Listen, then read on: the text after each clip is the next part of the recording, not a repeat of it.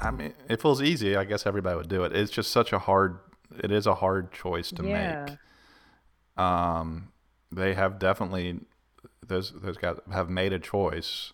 And there's no kind of way around it on my mind as far as like I said, I don't think you can do both right now. Yeah. So it's just like, if you're going to do it and kind of go forward with it. But it is, you know, hopefully, hopefully it's a raging success, and they can, in a couple of years afford to do whatever they want to, go back to school or not go back to Yeah. school, or do what, live their dream. Um, but there is, and that's kind of a different or an interesting question that I've kind of been struggling with somebody else, which is the idea of, and we kind of talked about this a little bit on the coaching call as Hmm. well, which is, it's partially your job, I think, as a coach, to kind of be a motivator and ask, if you're a little bit down or whatever it Uh-huh. might be, or thinking about giving up, to kind of push them Hmm. forward and say, you can do it, keep on going.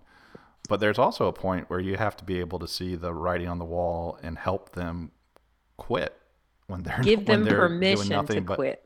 That's the thing. Some of them are looking yeah. for permission. Yeah.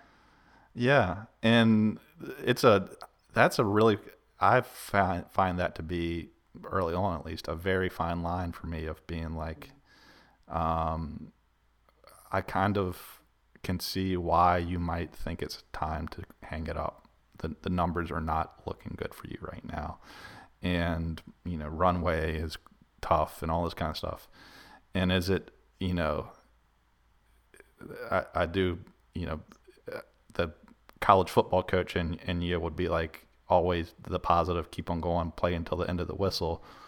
Let all four quarters go. But, the kind of realist in me is like, this, if you keep going and, whatever it might Mhm. be, go into debt, take more good money after bad from investors.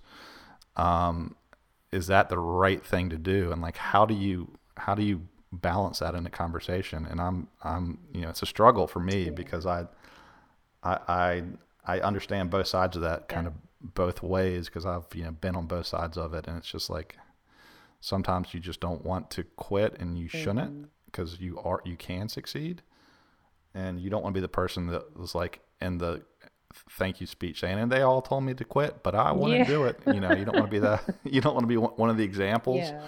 But at the same time, like, I don't know. Have you run into that where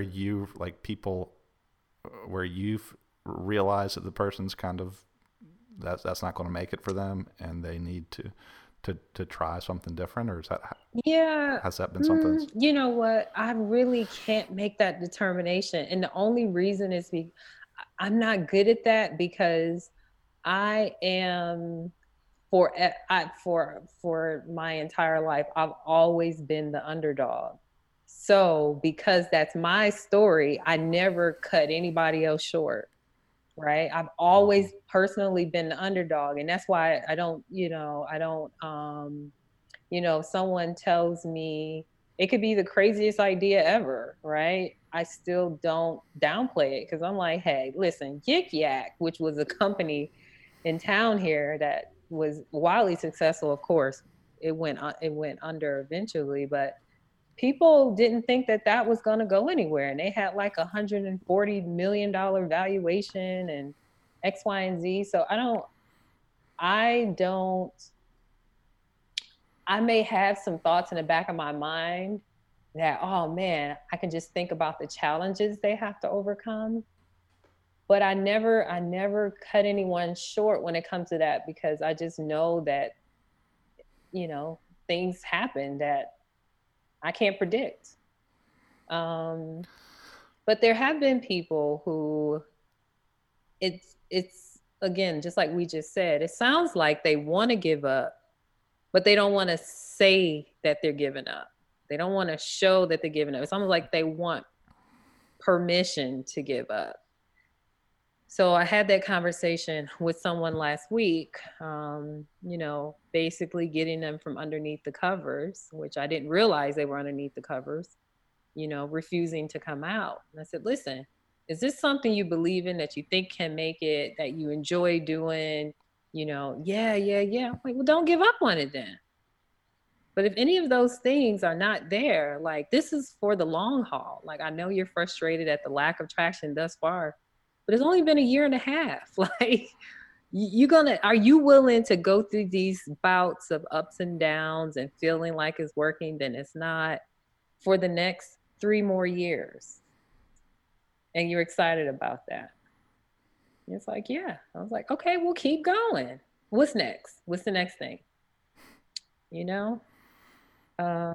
Yeah, I mean that what's the next thing is always a very valuable thing, I think, because there's you hit points where you say it doesn't matter what the next is because they're all going to fail, or every idea I've had for the last 6 weeks has failed, so why should I bring out something else?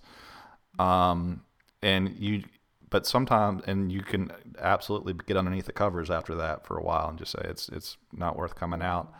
But if you do start, figuring out 1 or 2 small things that you can maybe get a win at easily, or just cross off the list and say it's done, and start moving forward, then it makes it easier.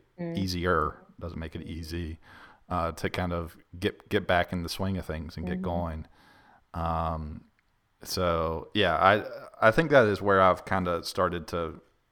It's not like I haven't been a startup coach for long enough to have a ton of those conversations, but I think about that kind of stuff, and I think that it's kind of is the responsibility. That's where I've landed. It's the responsibility of the startup and the founders and all that to say either we need to stop or we need to go.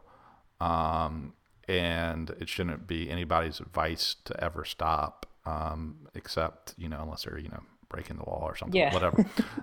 There are reasons, but very, very rarely, right? Just because you're having a bad week or it looks like things are down. I think the goal for you is to get them to start seeing what could be if they made some changes and adjustments to what they're doing.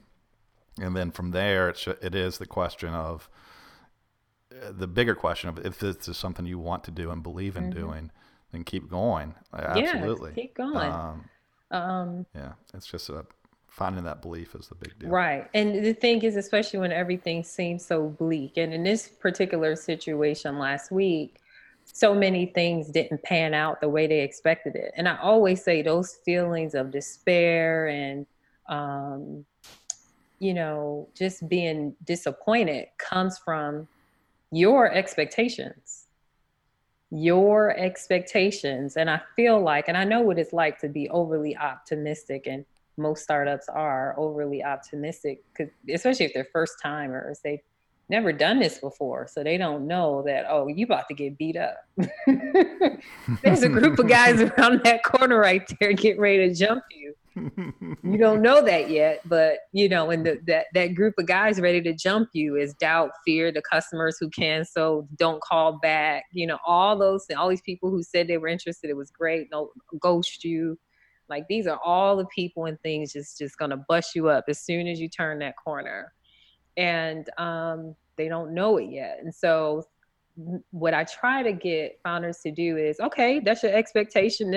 This investor, for example, they're going to follow up with you. They're going to call you back. Okay, so let's say they don't. What's next? Like, I try to get them to say, to consider what moving forward looks like, even in that moment of setting that expectation and being optimistic, about this customer closing. I said, well, what if that person quits? Is there anyone else that you should, be in touch with at that organization? Let's get in touch with them. It's just about doing, not pontificating so much and believing your own hype and hypothesizing internally. You don't know if something's going to work unless you try it. And it's just a series of tests. That's all this is. Yeah. I think that those early stages of a startup or any kind of, business idea, if you're the type of personality I'm this type of personality that gets like super excited about stuff, and it's like, well, this is obviously the right way to go, and it's going to work. And then when live bullets start flying and it doesn't work the way that you thought, like, and you like had already you're like, you know, acceptance speech for you know, entrepreneur of the year, all lined up and written, and hell, you can't get the first person to say yes to the idea that you thought was the right thing.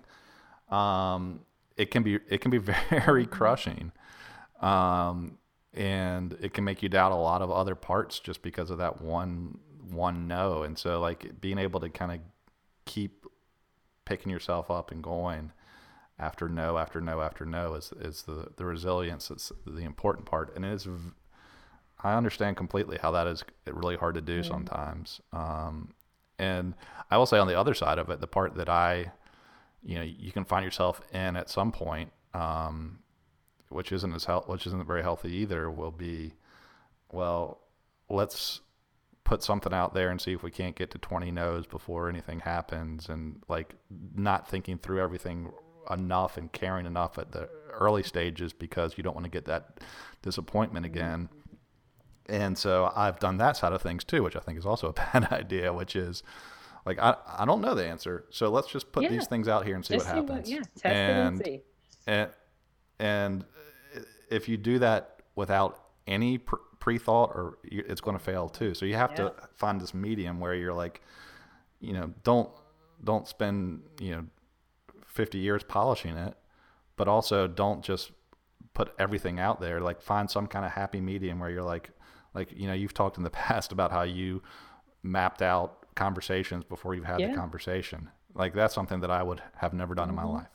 I would just like have had that conversation 10 times and been Got it. Well, that went bad 9 times. And figured it out the 10th. It's funny you say that. So I was just having that conversation about personality types. So I teach an entrepreneurship class, and at the beginning of it, they take a personality test because it helps them figure out what personalities they vibe most with in order to create their startup teams. And I talked to them about, to me, what stands out the most is introvert versus extrovert. And, you know, of course, there's other ones, but I am an INTJ. Yeah, TJ, yeah. And so it starts with knowing yourself. A lot of people don't know themselves. I know the good, the bad, what I'm working on and what I'm not, for a fact. And most people don't know that about themselves. So they're in the dark about that. And so they lie to themselves about a lot of different things, which causes the disappointment as well as they're on a journey. Yeah. Yeah. It's, you know, all that stuff, I feel so empathetic as well because of I have been at that place where you're like, nothing's ever going to work again. And this business was such a waste of all these people, and you asked them to come with you to do this, and why did you do that? It wasn't fair to you to do that to those people, and blah, blah. Like, I understand all those like doubts that get creeped in and into your mind. And so when people start going through that stuff, it's very tough for me to not like feel that completely, because it's just brings back memories as well. So it is like, sometimes you gotta be like, the good, it turns out good on the other end sometimes as well, where you say that. Yeah, it's a journey though. It's not about, it's like, I think people see it as like, all right, again, back to the formula, the equation. You do X plus Y, you get Z. And this is one of those things where you have to enjoy the journey. Just like right now, you share a lot about, oh yeah, I was, you know, hard-headed about this, or, you know, this I did right, but that I didn't do right in business. Like, you know, we all have a lot of those stories. And in those situations, particularly with first-time founders, and you know, I'm just transparent, you know, with like, yeah, like the one that was under the covers. I'm like, oh yeah, I had many of those days, and I still have them some days now. Like, yeah, you just like, you know what, I just don't want to do this. Um, and you start thinking that, hey, maybe I just don't want to do this anymore. And the isolation from everyone and just being under the covers actually makes it worse. You're not rational at that point. You have to Right. just talk to somebody else, kind of who's been there and done it. And I'm not there to be their cheerleader. Like I'm just there to help Mhm. them coach through what it is that they want to do. I'm not going to convince you one way or another. I'm just going to ask the questions. Like coaching is really asking the questions. Right. Yeah. Yeah.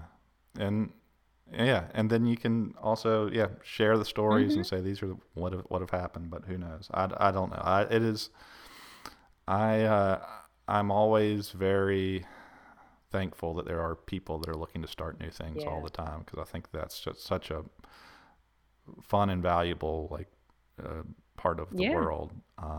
And I do think that it is important if you have like there are some people that it's all math and those people are interesting people too, but like they're solving this problem like because it makes the most sense everything from a business standpoint. But it seems like if you're going to go through this fight it, for most people, it's really important for you to also have some passion behind it, and it Yes. doesn't have to be like this like crazy thing that's like you know the cancer affected blah blah blah. Like you don't have to. It doesn't have to be all of that, but it has to be something where you say, and it's something I am Yeah. passionate enough about that I think needs to be fixed or changed or helped or cured, Hmm.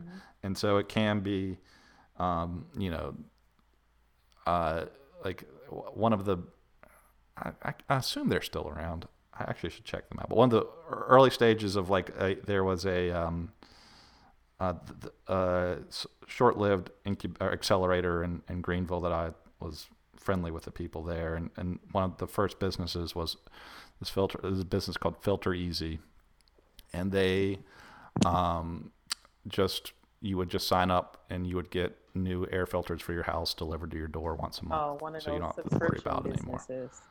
Yeah, and it was very early on in that, and I was like, I think that one's actually a pretty good idea, because it is a legitimate pain that happens all the time as people forget to buy a new filter, and the air conditioner seems like it's broken when it's not. It just needs a new filter, all this kind of stuff.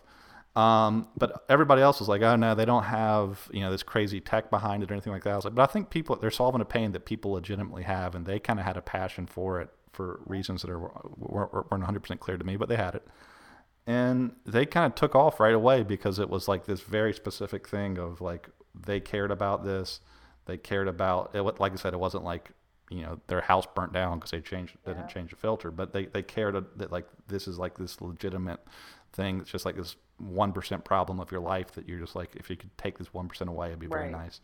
And they had an easy thing where people were paying the money to do it, and it just kind of grew pretty quickly because of that. And I think that sometimes um, that is much more valuable than trying to like discover the craziest Hmm. business model to a crazy system to Hmm. whatever it Yeah. might be. So I Yeah. just a little bit of passion and a little bit of business is all you kind Yeah. of need, I think, sometimes. It's and some foresight because it's crazy how Amazon, once they added the subscription service to a lot of their products that fall into that category. Companies that have products like that, like Amazon, just like, bulldoze right over them. So that's why it's important. So this is the thing. I talk to many people about like their work experience, schooling, what kind of gave them insight into how to run their business or strategizing behind it and those kind of things. And I know for me, I know people always ask me, was MBA worth it? I'm thinking about doing an MBA or not doing an MBA. And I said, everybody is different, but for me, it was worth every penny because that's why I'm able to see things differently. So I would have known to dig in and see what's coming down the line, like to look into people's 10Ks, check out their press releases, see where they dabbling, business wise and what's their projections for moving forward in certain things. Like I would have done some of that research to be like, we might need to switch this up. Like, what's our plan after a year from now? Will we have something? What is it that we want to learn so that after this year, we're not competing with Amazon to deliver filters, right? So I try to help people see past where we are right now to where we're going as a society, because things are moving so fast. And next thing you know, you're no longer relevant. And this happens, and this is so common in tech startups and in the tech community, is that they will spend so much time like developing, for an example, a software and just getting it perfect, getting all the bugs. And I mean, I know this one company, they literally spent 2 years working on the software. And by the time it was released, people were using machine learning to do what they were like it was like obsolete. You spend so much time working on a product instead of doing like what your guys did. It was like, hey, this is a need, we're going to solve that need right now, and we're going to start making money on it and learning, so then we can really have something for that population of people that still solves that problem, but we'll have more insight because we already have those people. And so those are that's the kind of thoughts that once I started doing my MBA, like literally a light bulb came on. Everything changed about how I think about things. And I think that it's helpful to have people outside of your bubble to like coaches at ATDC in all capacity. It doesn't matter if they're in your industry or not, to bring their experience and kind of look at the problem you're trying to solve differently and like kind of challenge and ask certain questions. And you know what I'm saying? Oh, I do. Yeah. It kind of goes back to the very beginning of the call where where we were talking about, the initial pain of that company is solving, or the customers they're solving. It's not going to be a huge market for the rest of their life, but it does help to have that initial information and be able to start somewhere and penetrate that.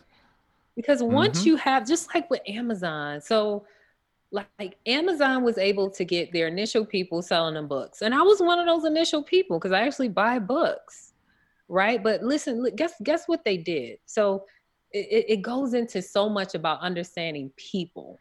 Like people forget that part. They forget about just human behavior. And that's what I was talking earlier about, personality types and understanding people. What Amazon did was they carved out a population of people who are most likely educated, most likely earn a certain amount over, right? They were priming people who could afford Prime membership in the future. They already had that population on lock, and then just started selling them other things and then grew from there. So with your company selling the HVAC things, it's that demographic, they can learn everything. Those people own homes, right? They probably make a certain amount of money. There's so many things that once you get them on lock and trust, you can start selling them anything, but you got to get started, right? Yeah. Yeah. And so that initial small little pain can really start helping you cure a bunch of different stuff. And I think those are the things that are just fun about it to me, is where you're like, oh, this initial thing is a thing that is needed, but let's think about all the other stuff. And that's what I kind of was talking about with the other company as well, is like, this is what I think is great about coaching is you should be heads down trying to solve for the first set of problems and make sure that those clients are happy and successful and want to use you again and want to tell other people about you and all this kind of stuff.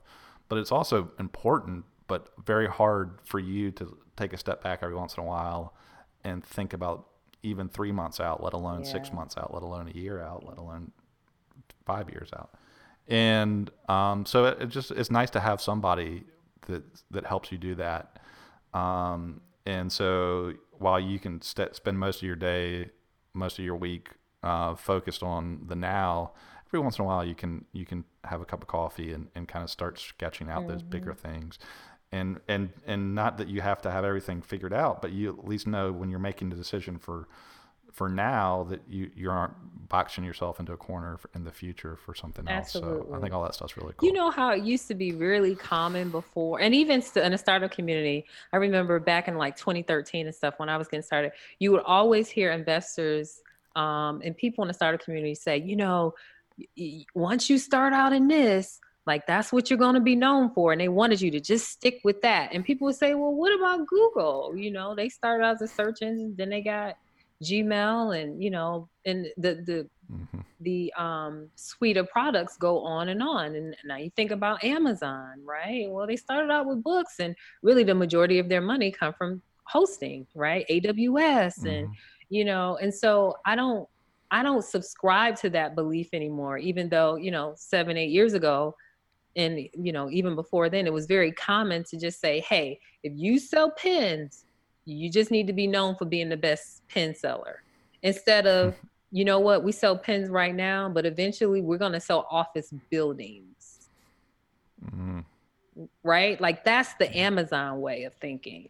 But investors used to be against that because they would say, oh, you're not focused. You're not focused. This founder is not focused. And it's like, no, like with the filter company, they're able to create a business that's sustainable and profitable on its own. Even if it doesn't grow into Amazon, it's still a successful business. And that's how I feel about this company too. They may not grow to be the next Facebook. They may do, who knows?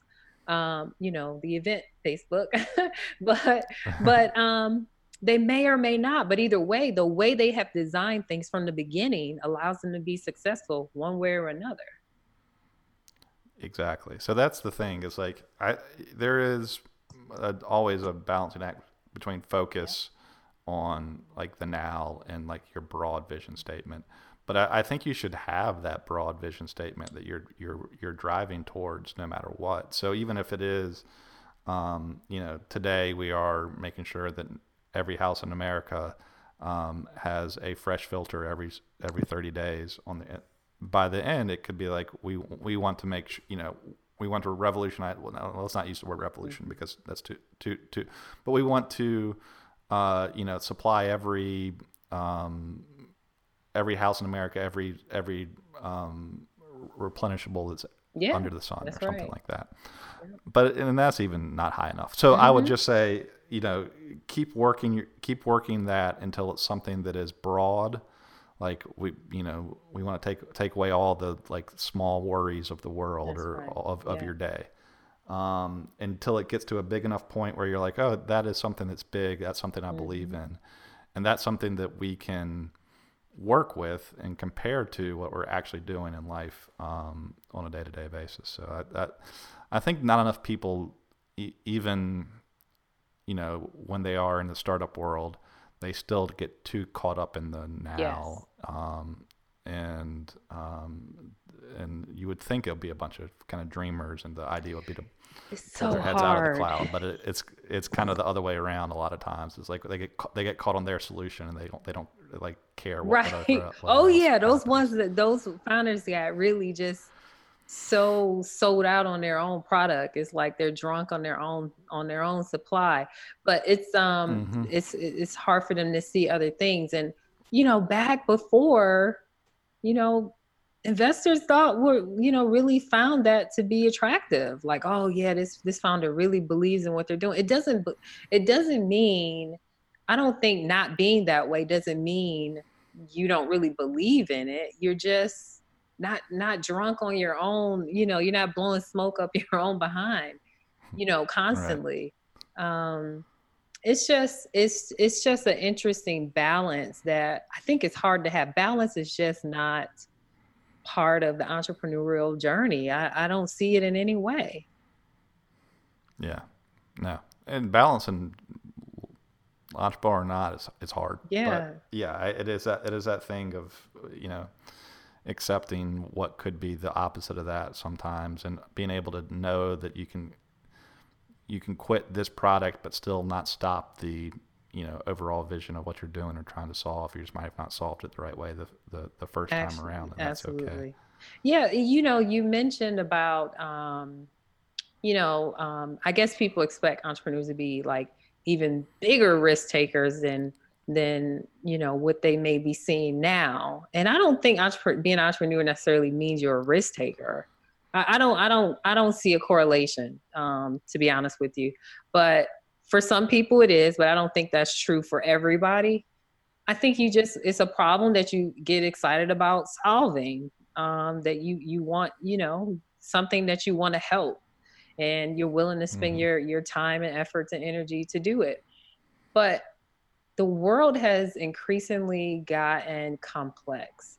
I mean, we just talked about student loans. Those are expensive. People have ridiculous amounts of like credit card debt, and, child care is, $1,500, $2,000 a month. I mean, the list goes on. So the amount of responsibilities one has these days versus in the past is completely different.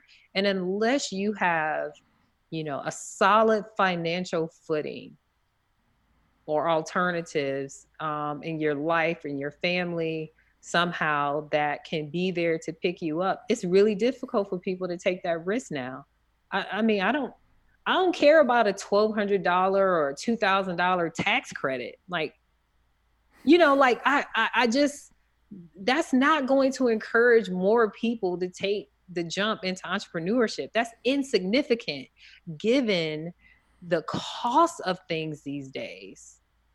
So then you leave the those that are able to take the risk to be those under a certain age or in certain, financial categories.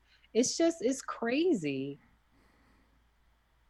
Yeah, and well, I guess I gotta go, but that is, I think one of the bigger things for the future of entrepreneurship is not to be able to grow the pool of the people that are involved with it, and not to limit it by things like previous economics settings or whatever it might be. It can't just be the most successful people in the world. They just continue to be successful. That's what's happening. They just keep doing it over and over and over again. Yeah, there's got to be a way to let to not limit people through debt and desire for whatever it is, houses that are too big or all that kind of stuff, to be able to know that you can have a freedom to do other stuff if you're allowed, and you've got to be able to make some choices yourself, but you're also allowed to do that by not having to have gone through $100,000+ in debt on school, and then also had to run up credit cards to pay for food and all that. It's just gas. And one thing people don't mention, like you just said, people that already have certain money, they just are able to take the risk and keep doing things over and over again. One thing that people don't talk a lot about is how, like, the founder of Netflix, Reed Hastings, he had exited his company previously for $700 million before he started Netflix.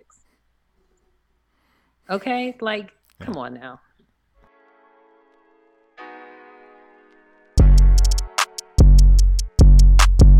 Thanks for listening to our podcast. To subscribe or listen to our back catalog, go to aflyonthecall.com.